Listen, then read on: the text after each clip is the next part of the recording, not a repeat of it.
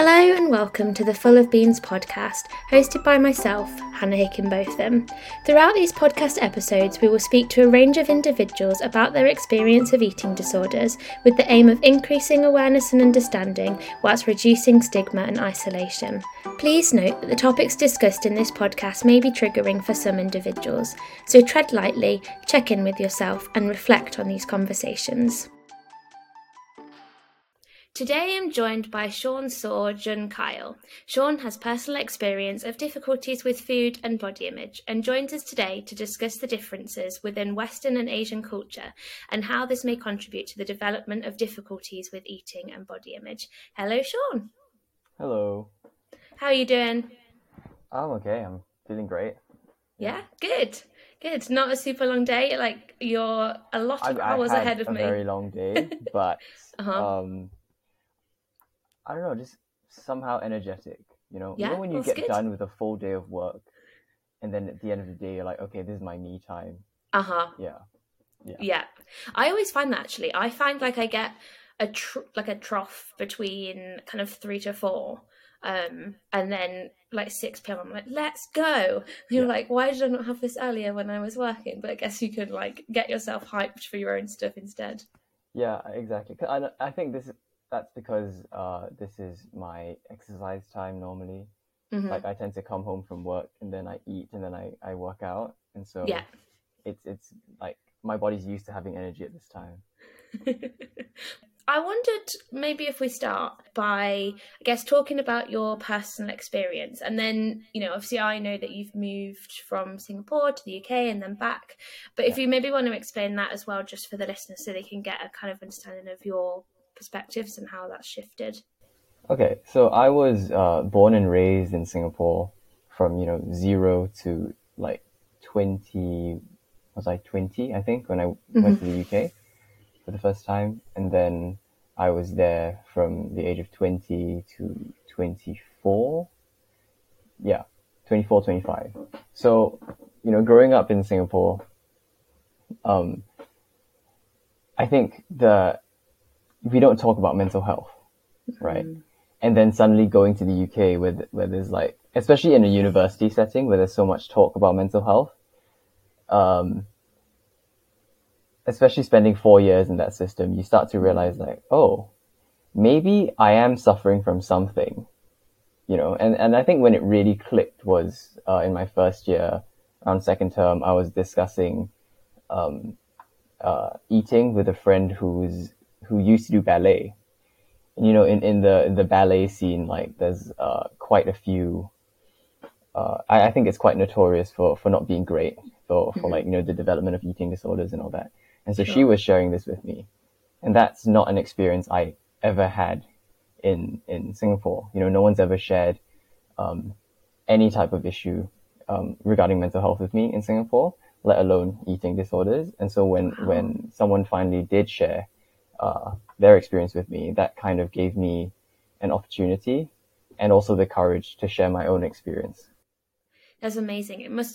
How did that feel for somebody to kind of speak about something like that you were like, whoa, I actually think I've maybe experienced this, but didn't think it was maybe an issue? It was really cathartic, definitely. Like being able to finally share with someone like, oh, I went through something as well, and you actually understand it. Because back in Singapore, if no one had ever opened up to me, so I wasn't sure if they would understand what I'm going through. Like obviously, my friends always knew Sean doesn't eat a lot, and when he does, like he doesn't enjoy it. Because I used to force feed myself, trying to put on weight because I always thought I was, too skinny and all that. But it was never on the level of talking about actual body image and relating it to eating disorders. So when you say about kind of, your friends were aware that you didn't eat much and stuff, what kind of was behind that? How long had that been going on for you? It's really hard to tell. I actually came across old videos of myself. Like, I literally found these old digitized videos of me as a baby, and I was stealing my sister's food. So obviously I loved food when I was a baby, but I don't have memories of ever like loving, eating like massive amounts. All my memories around food were, how come I can't eat as much as the other person? Or being told that I'm not eating enough, or being told that I am skinny, I need to eat more. And I have, very specific incidents still ingrained in my mind, of relatives, family, friends saying, "Oh, you're so skinny, you need to eat more," or "Are you ill? Why aren't you eating?" It's actually a very common thing in Singapore, and it's not something I experience as much in the UK, but in Singapore, people tend to comment a lot on your weight, your body size, your body shape, how much you're eating, how much they think you should eat, and it's a very normal thing. It's a very normalized thing to talk about, and so was it a couple of years ago when there was the whole issue about putting calories on menus in the UK? Yeah, I was like, that would never happen in Singapore because really, I think there's just too little awareness about what that impact could have on people's mental health. Because if people don't even have the sense to not say to your face like, "Oh, you're too skinny," or "Oh, you look fat, you've put on weight," there's no way they come to the realization that, putting calories next to every single item on the menu could really damage someone's mental health. But then again, it's also my personal experience. I don't want to speak for like my whole country. I have met loads of people as well who have empathized with me and really understood. But like my upbringing doesn't reflect that. Specifically with the calories, is calorie counting, that's a pretty common thing in the UK, using apps to track or calorie count or whatever. Is that something that's quite common in Singapore, or is that just not really a thing either? So I think calorie counting was more of a athletes or bodybuilders or gym bros kind of thing. The only people I knew who had like the religious MyFitnessPal tracking were my friends who were also tracking for sports or for the gym. Right. Because I grew up in a very sort of sports environment. All my best friends at school, we all did sports, and we all discuss nutrition, how much we need to eat, how much protein and all that. And, when you're 14, 15, discovering oh, you need to eat this much protein to build muscle, and then your friend introduces you to MyFitnessPal, and you're like, oh, okay, and then you just get so religious about it. Yeah, so that's I would say the main demographic of people tracking. Right. But there is a strong diet culture, I would say. So I think it affects girls more, diet culture. Right. I don't really know too many guys who go on fad diets apart from keto. But growing up, my mom would try loads of different diets, and as a kid trying her diet food, I was like, how could you make yourself eat this? But she went through loads of different diets. I always think that, I think a lot of the time the kind of foods that are produced for a diet or whatever, I think people trick their minds into saying this is delicious, and actually it's repulsive. But it's all in the name of a diet. Why do you think for boys the keto diet was kind of the only one? I don't know. I was never attracted to the keto diet. I'm a very carb loving person. So I was trying to understand it, and I think maybe it's because the keto diet is still very protein heavy. Right. And so, gym bros love their protein. So I think guys would think I'll eat this much protein, I'll still be able to build muscle, but I'll also lose the fat and I'll get more shredded. Whereas if you look at the other diets out there, I don't know, maybe Mediterranean or South Beach, I feel like those are, in the first place, I think those are marketed towards women anyway. It's all about weight loss. Yeah. Yeah. Whereas I think guys don't think about diets in terms of weight loss, but more so the marketing term is different, right? For women, it's weight loss. For men, it's cutting. So I think when you Yeah. search like best diets for cutting and best diets for weight loss, you're probably going to get different results. That's true, yeah. Yeah, so there's a very strong gendered aspect to it, I would say. Kind of similar, I guess, to maybe Western culture in that diet culture very much promotes women to be smaller and men to be more muscular, kind of bigger. So would you say that like the kind of, I guess, ideal body type, is that similar in Singapore to what you noticed in the West, or was there a difference there? No, I think the body type in Asia is the ideal body type in Asia. I think is quite different. I think it's generally slimmer. So if you look at movie stars, pop stars in Asia, they're generally very slim and like lean, right? So for, specifically for guys I'm talking about, you rarely see very muscular, like movie stars and actors. But I think that's also like genetics, right? Genetically, you know, most of my Asian friends, we don't have a very like bulky build. We tend to be quite lean. And then for girls as well, I feel like in Singapore, the ideal body type, unfortunately, is just skinny. Like a lot of, so the thing is, it's very strange. So among my friends and I, we all think, oh, our ideal body type is a little bit curvy. But all the girls, when we talk to them, all they want to be is skinny. So I feel like we're being sold different body images.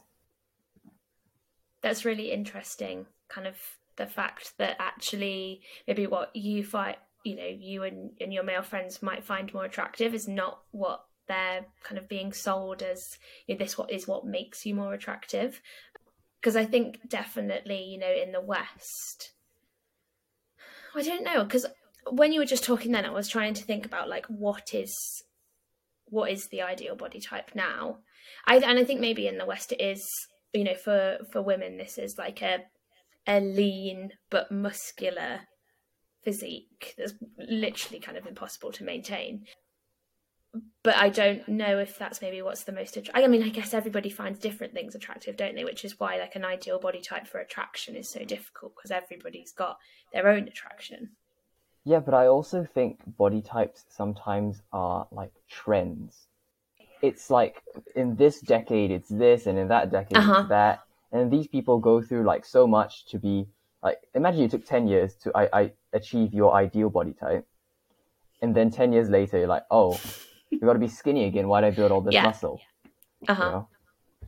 And that's what I was kind of thinking about when I was trying to think about what's the ideal body type now, because, you know, if you look at, I don't know, like the noughties, it was definitely in the West a super skinny build. But then if you think, you know, the 80s or something, it might have been a bit of like a curvier bum or whatever. So it does literally change constantly, like you say, which I think is what makes it so difficult. And I also think that that's how they keep kind of, you know, diet culture keeps alive, because like you said, you spent 10 years trying to get somewhere and then realize, oh, it's actually changed now. So you've hit that benchmark, you know, if you've been aiming for that body type, but now you've got to change again. So you know, you've got to buy all these new products, or, you know, completely change your life again, which means they get even more money. This piece of equipment that this fitness influencer is using, because she has the new ideal body type. Yeah, absolutely. When you were younger, you mentioned about kind of getting comments about your body and then also force feeding yourself to eat more. Was that to try and get a certain body type, or is that in response to the comments that you had, or was it something completely external from both of those? It was completely external. So when I was force feeding, that was like quite a specific period in my life. I was a national athlete at that time. So I used to do canoeing and dragon boat. Oh, wow. And I was the national age group champion for like, I think throughout my secondary school years. God. So I was training about 4 to 5 times a week off season, and then 10 times a week during the season. Wow. So it would sometimes be like a morning gym workout, an afternoon canoeing workout, and then an evening dragon boat workout. Because I would be training for like multiple competitions like simultaneously sometimes. go get my first workout in, go through all my lessons, and then go for like there just wasn't time to finish, all the things I needed to do and get the meals in. So, sometimes I'd be like, now I need to drink some olive oil. Oh, wow. Before I go to bed, yeah. That's when I was force feeding. So it wasn't because I felt like I needed to, look a certain way. It was just because I felt like this was the only way to sustain my training. Yeah. But it definitely wasn't healthy for my relationship with food. Because, I think once I'd stopped canoeing, I then took this mentality towards the gym. And I was like, okay, so if I want to build this much muscle or like put on this much weight this quickly, I now need to eat this much weight. And if I don't eat this much weight, then my training would go to waste. Right? And yeah, so I just kept the same mentality for like years, I think. Yeah. And did you get any support with your nutrition when you were doing all of that training? No, none. Wow. And you were how old, did you say? So I think I first started canoeing when I was 13. Then when I really needed to start like force feeding myself was about 14. Wow. What 14-year-old is aware of like nutrition? I cannot believe that is not something, when you're doing it that intensely, 3 intense workouts a week, and if you were at a super high league as well, that's surely something so obvious that somebody would need support with in order to maintain that that elite level. Well, my coaches would just say you guys need to make sure you're eating enough to support your training, and that was the extent of my nutritional support. And everything else I was just Googling and going on like internet forums and being like, oh, do I need this supplement? And so I was like, mom, I need protein powder. I'm not getting enough protein. Yeah. Wow. But the thing is, while I was going through this, I was also going through puberty, and I started to build a lot of muscle, and I was getting a lot of compliments for it. So during that period, there was like a lot of positive feedback, and it just kept me thinking like, oh, this is good. This is so healthy for me. Like force feeding myself, it's the best thing that I've discovered. Like I can just eat more and I look better. Yeah. So it took quite some time to untrain that behavior. Yeah, I bet. Yeah, I mean, you said that it like affected your relationship with food, and obviously, we met through the gym and stuff, and we were doing a lot of powerlifting and stuff like that. So how did you find that it was different when you came to the UK, or did you still feel that sort of drive to, keep eating, to keep building that muscle? I honestly think up to like second year, I was still very driven by like a minimum caloric intake. Even though I knew in the past it might have been unhealthy for me, I thought I had a healthier approach now, because there wasn't so much force feeding. It was just like I told myself it was just a target, and I was a bit more lax with myself. I was like, oh, if I don't hit it, it's okay. But I was still like really aiming for it, and I would still feel a bit down if I didn't hit that target. Yeah. I think it was only until my third year when I realized how I'd gotten injured, so I couldn't train for a bit, and I was just eating like how I would normally want to eat because I wasn't training. I didn't feel the need to be driven by calories anymore. And then I was like, oh wow, like I'm not spending hours a day thinking about food, planning my meals, cooking, and then sitting down and eating. Like, I just felt like I wasn't using so much brain power on food anymore, and it felt great. And then so once I'd recovered from the injury, I was like, I don't think I'm going to do this anymore. I enjoy powerlifting. I'm going to train in the powerlifting style, but I'm not going to keep pushing my body's limits when it comes to food anymore. So I told myself like I needed a complete revamp and like rethinking of my training philosophy. Yeah. Yeah.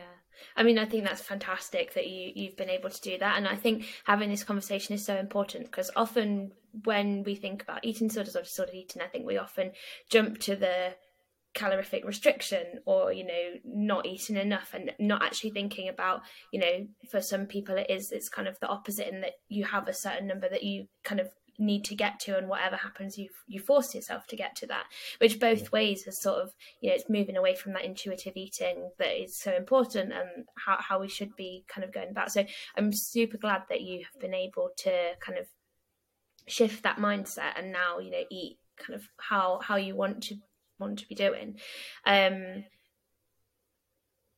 Do you think that the sort of move to the UK had a positive impact? Were there less comments on your body, or was it kind of the same, or not, no impact? I think when I moved to the UK, there were fewer comments on my body, and also those few comments I got tended to be quite positive. Even though I wasn't in the best shape of my life, I found that my friends at uni were really, you know, really nice, really supportive. You know, they were like, "Oh yeah, you've been going to the gym. I can tell it's paying off." It was great. And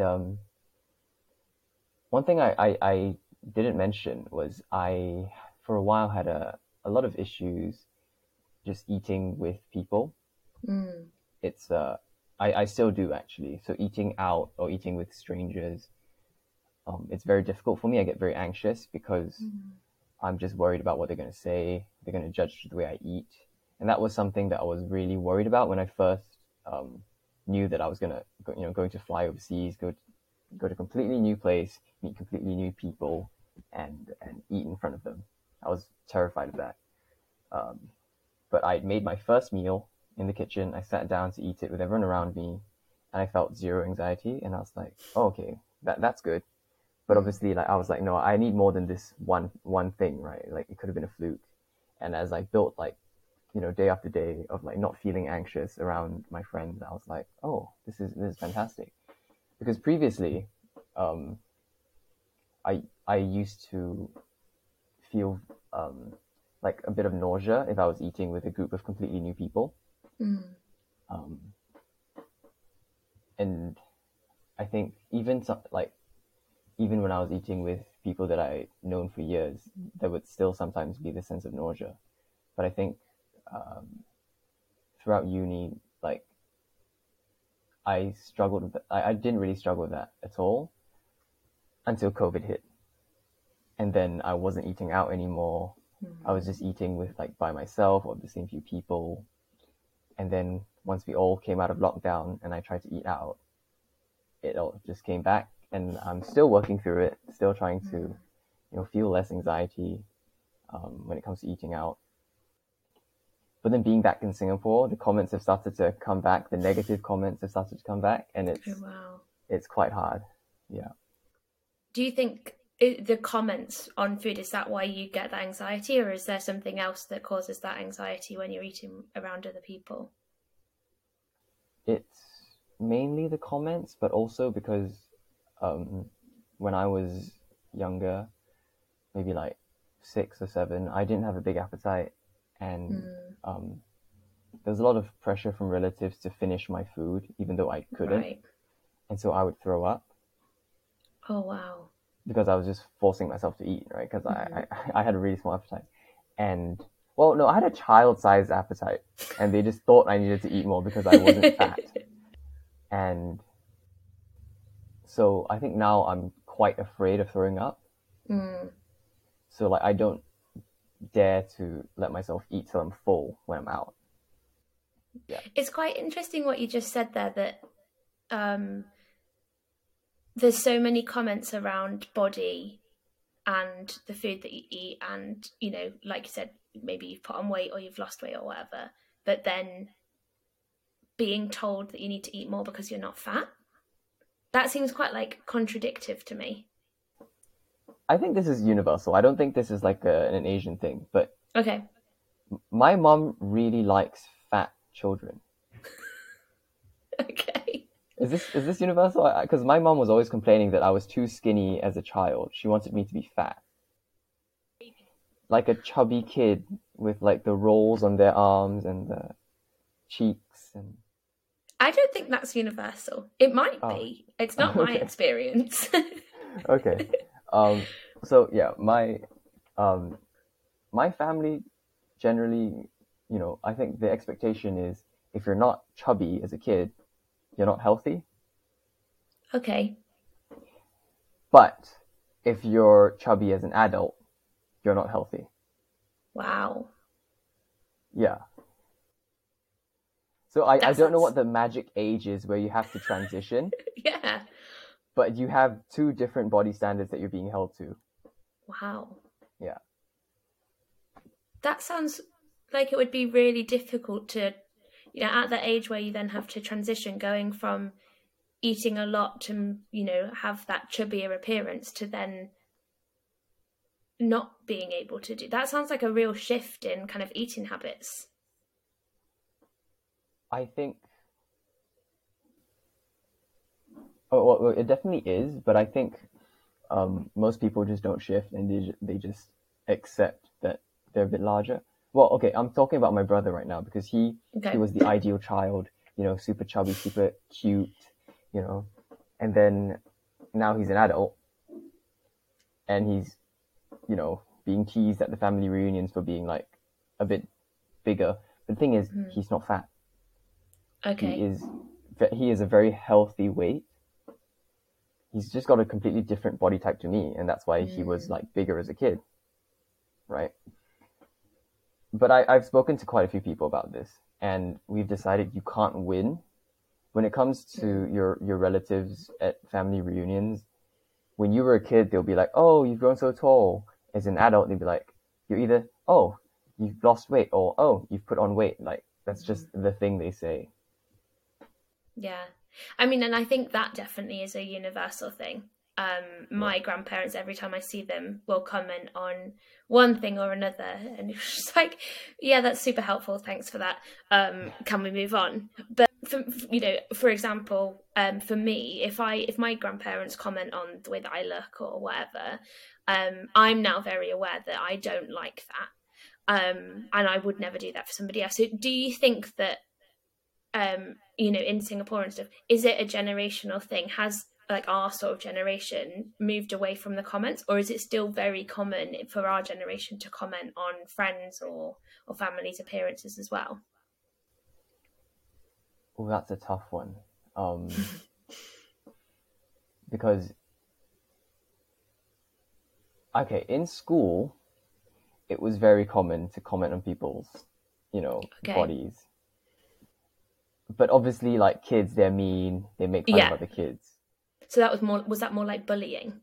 Yeah, definitely bullying. Yeah. Okay. Now, as an adult, okay, so in my previous office, I had a colleague who was a bit larger, and the comments didn't come in the form of like, "Oh, you're fat, you're overweight." It was more, "Hey, do you need any like diet advice?" Okay. Or, Sean here is a personal trainer. You should ask him like for some tips. And I was just sitting there like, why do you assume he wants my help? He could be perfectly happy with his body. Yeah. Yeah. So it's the unsolicited, advice, like the pretense of being nice, like, oh, you could try this thing that I tried, this crazy Yeah. fad diet that I think is amazing. That worked for a week. Yeah. I Yeah. think that's quite interesting in the fact that maybe it's not as direct as maybe grandparents, and you've gained weight or you've lost weight or whatever, but there's still that underlying noticing that somebody is maybe a different size to you, and then like you said, trying to offer that advice, but trying to do it maybe in a more polite way, whereas I think maybe that's a difference kind of in comparison to the West, in that I don't know, maybe people would say, I've tried this thing, maybe you try. But I hate that, I think that's so awful to just assume, like you said, that somebody wants to change when actually they could be very happy with their figure or whatever? I think how I see the difference is in the West, people don't make certain comments because they understand the repercussions that might have on someone's mental health. Okay. In Singapore, I think people don't make these comments anymore because they've been told it's not socially acceptable, but maybe the understanding and the awareness for the underlying reasons why you don't make those comments isn't as obvious to them, because Okay. the level of discourse around mental health and especially eating disorders in Singapore, it's very different to the UK. You know, I would say in Singapore, if you say I have an eating disorder, immediately everyone is just like, oh, you have anorexia. You know, there's just no awareness for like any other type of eating disorder. And then even though they can say, you know, oh, you have anorexia, like they don't actually really know what it means to have anorexia. Like they just think, oh, you know, you don't eat, therefore you're really skinny. So because there is absolutely no discourse around it. I went through like my entire education without a single talk on eating disorders. Yeah. Did you have any talks on mental health in general? Yeah, close to exam time, they'd be like, if you're feeling stressed, you know, yeah. Why do you think there is such a lack of kind of the conversation around or the awareness of mental health and in particular eating disorders? Honestly, I have no idea, because it seems like such an easy thing you could, you know, have a campaign about that could greatly increase, you know, happiness and public health. I think there's just a bit of a taboo around, you know, talking about mental health, maybe. And so with so few people talking about it, then there aren't that many people to inspire others to share their stories. And you really do need that snowball effect of people sharing their stories, and then it becomes a whole movement. But maybe we haven't had that yet.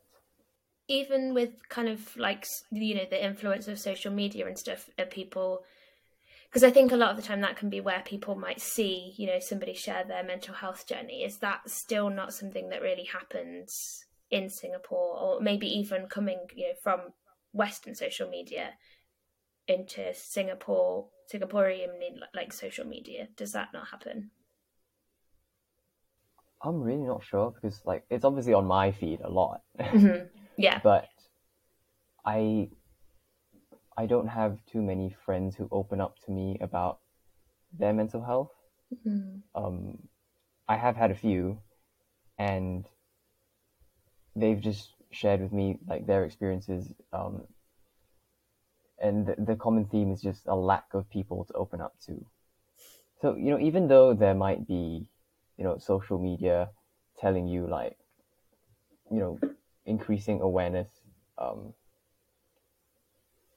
I think the social media, like it can penetrate certain markets, because ultimately it's like, you know, TikTok, Instagram, they have their algorithms. And so if you're not someone who is in any way concerned about mental health, you're not going to get these clips.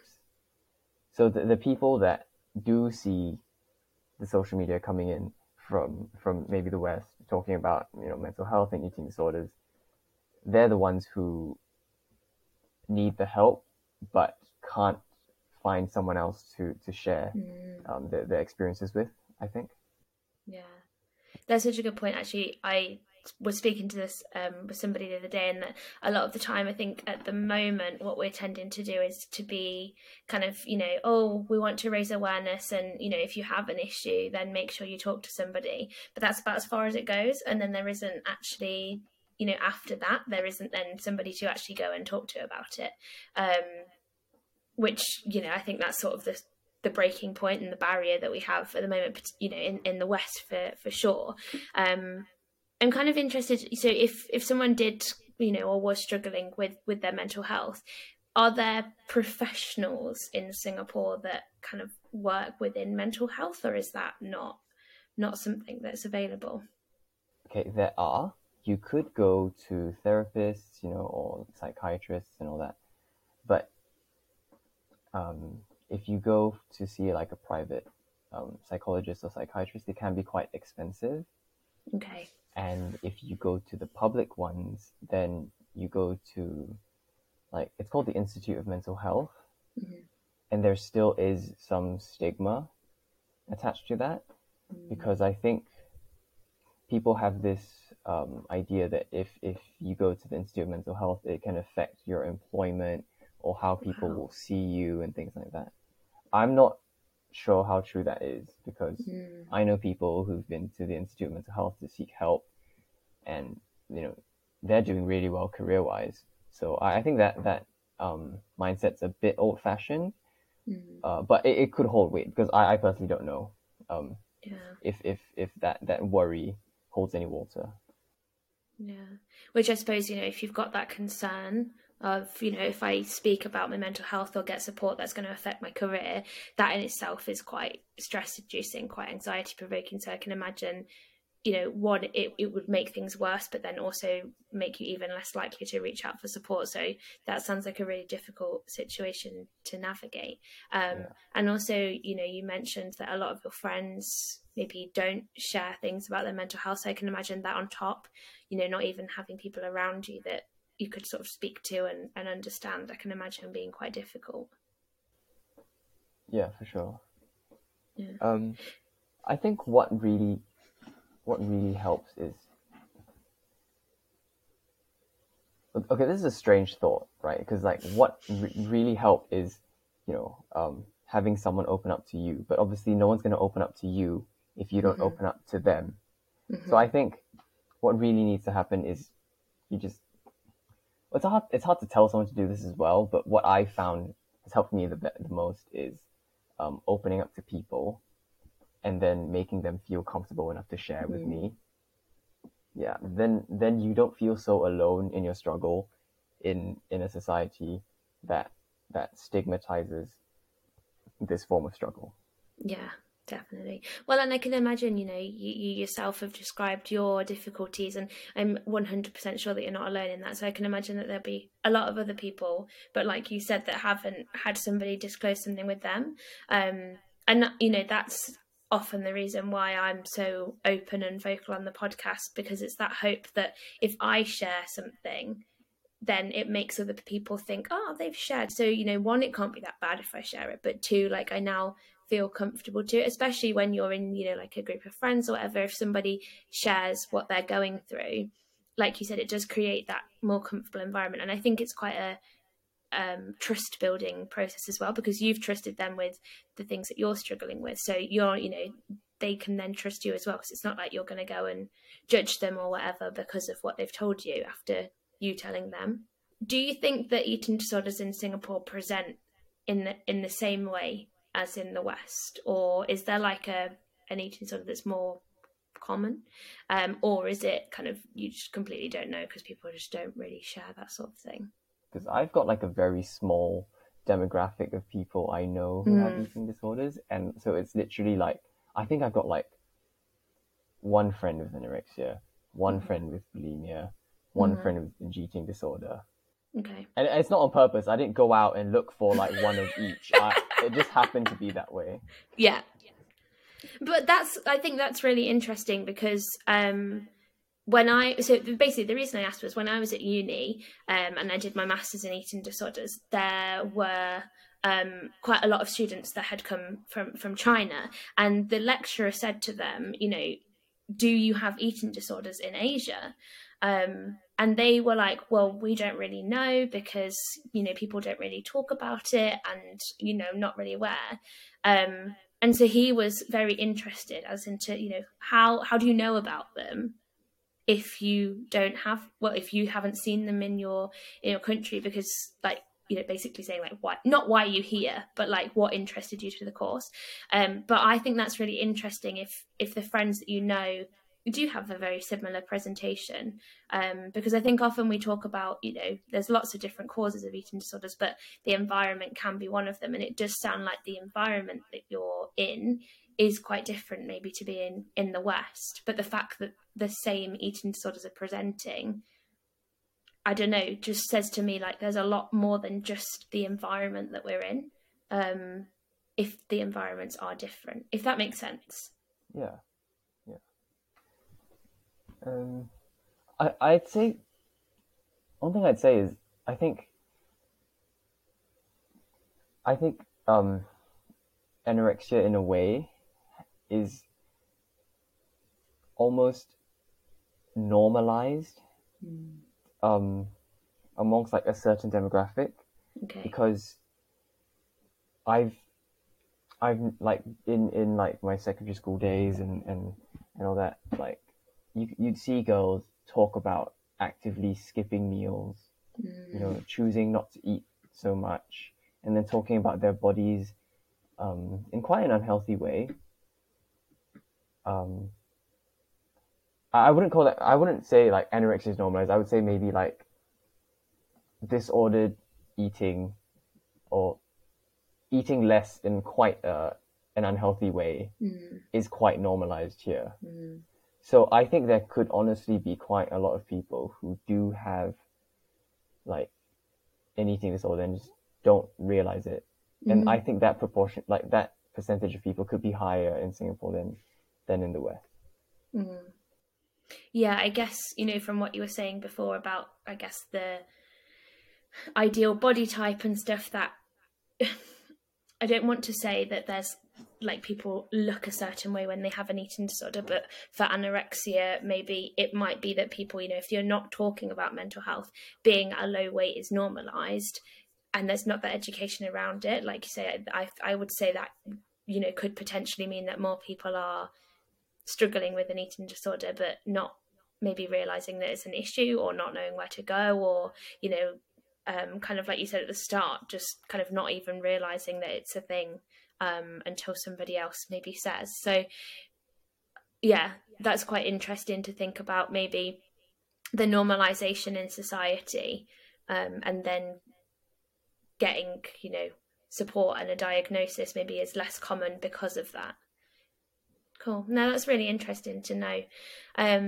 So I guess just to finish off, what do you think that needs to change in Singapore in order for mental health and eating disorders, in particular, to become a more acceptable topic? Do you think that, is there a shift? Is it happening? Or do you think it's still something that, you really need to kind of work out how it's going to happen? I mean, there's definitely a shift. I'm quite optimistic because recently the government has been talking about mental health.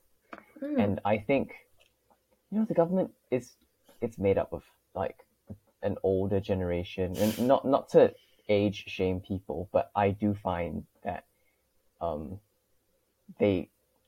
older people didn't grow up with healthy discourses around mental health, and it might be harder for them to understand what it is, and what a good healthy mental health campaign looks like. So when I first saw the little adverts at the bus stops, I was disappointed. But then as I thought about it, I was like, no, you know what? There is an effort, and we're headed in the right direction. Like the execution might not have been, to the standard that I was expecting, but I can't expect their first attempt to be, amazing. So I do hope that this mental health awareness expands to eating disorder awareness as well. And with that, campaign and that social movement, hopefully that it not only empowers more people to talk about their experiences, but also to share with their older relatives, like, hey, maybe some of the things you're saying to me, and you're probably saying to other people as well, have an impact on people's lives that you don't realize. And opening up these, like empowering people to open up these discourses with the people in their lives. Yeah, Yeah, absolutely. I guess you can't expect the first time something happens for it to be perfect, but like you said, the fact that it's starting is a really good sign. And I like that idea as well of kind of, maybe the people that are more aware of mental health and have the access to social media and things like that, for them to pass on that knowledge to the older generation. I think that could be a really great thing to happen. But do you think that conversation would be quite difficult to have if the older generation are very unaware of mental health and stuff? How would you say to somebody, no, actually, I don't appreciate that comment, or have you considered how that makes someone feel? That in particular is very difficult in a society that's so traditional and that's majority Chinese, because in Chinese culture, respect for your elders is a massive thing. And for me to contradict someone older than me is seen as rude and disrespectful, a lot more so than in the West. And I feel a lot of there's a huge culture shock when people from like UK come to Singapore, and the other way around, right? So when Lara first met my parents, she didn't realize that you cannot call them by their first name. Okay. Like, that is super rude. Like, when I see my friends' parents, I am not allowed to refer to them by their first name. You have to call them like auntie or uncle. And I think that's the same in which culture is that? Like Indian culture, I think is the same. You call them auntie and uncle. You can't refer to them by their first name. And so having such a age hierarchical society, it does make it difficult for the younger generation to change the minds of the older generation, I would say. Yeah, definitely.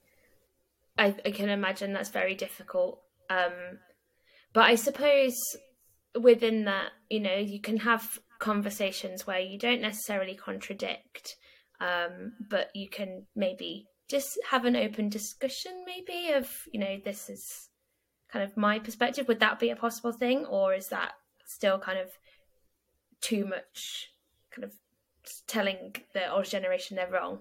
Because I'm just thinking about, like, if I have a conversation with my grandparents, if I don't know, they're talking about something that's kind of sexist or racist or whatever, I never used to, but I think now I'm a bit older, I have the confidence to be like, you can't say that. And, I will explain why you can't say that. And they're a bit like, oh, God, the youth of today. But I don't know whether they take it on board, but I at least try. Is that kind of too far, even to say, actually, I don't agree with that because of X, Y, and Z? I think the older you get, the easier it is to have that discourse, because they start to respect you more as a person. Right. It's quite sad to say, but when you're younger, people just look at you like you don't know anything because you haven't lived life. I think that's universal. I don't think that's just like a Singaporean thing. So, when I was younger, trying to have these conversations was really hard. As I grew older and, have shown myself to be smarter than a lot of the older people I'm talking to, and, debating them and outclassing them intellectually sometimes. They start to realize, like, okay, yeah, Sean's got a point, and if you don't agree with him, he's not going to stop talking. So let's just nod. I like that. So I don't know whether or not they're actually agreeing with me because they see that my argument holds merit, or if they just want me to shut up, but at least they're listening. Yeah, that is very true. Yeah, sometimes I'm like that. With Ben, I'll be like, oh, I don't know what I'm supposed to. I don't agree with this, but I don't know what I'm going to say, so I'm just going to nod. But yeah. I think, hopefully there's a little bit of movement there. And like you said, as you get older, maybe have those conversations a bit more. I think that's I think from what I'm sensing is it's like our generation bringing in the change, not necessarily changing the older generation, but it sounds like there's sort of recognition coming through. So, you know, hopefully that sort of movement happens as we get older. But I think there's always things, isn't there, that I always have this conversation with Ben, and like what, when we're older, is going to be a backwards way of thinking that our grandchildren will be like, I cannot believe that you think that. I think about this all the time as well. Yeah. I'm just trying to think, like, what am I holding on to so dearly that I couldn't listen to my kids about? Yeah, but there'll definitely be something. Because it won't be what we're used to, and it'll be that, you know, the youthful generation and their ideas and stuff. So yeah, there absolutely will be something. Well, Sean, thank you so much for chatting to me. It's been so interesting to kind of talk to you about all the cultural differences and everything. So yeah, and lovely to catch up with you as well, because it's been far too long. Yeah, thank you so much for having me. And next time I'm back in the UK, I definitely need to see you. If you enjoyed listening today, you won't want to miss next week's episode, so be sure to subscribe. Eating disorders are crippling illnesses, but with the right support they can be recovered from. We really hope you enjoyed this episode, but if you require more support right now, please look into charities such as First Steps and Beat for support, or talk to someone you trust.